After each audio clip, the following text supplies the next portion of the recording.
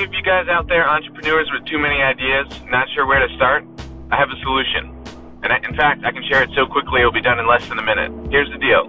Take the list of all the things you think you potentially be really good at, all the business ideas, all the services, all the products, everything. Write it down on a list. Then, pick the worst one. If you have 10 items, 10 ideas, pick the worst one, deliver it as fast as you can, and make it fail as fast as you can. Brutal, disgusting, epic, fail. Just go real fast. Then, go back to the list. Say if there were 10 items and the 10th one just failed, go to the 9th one. Repeat.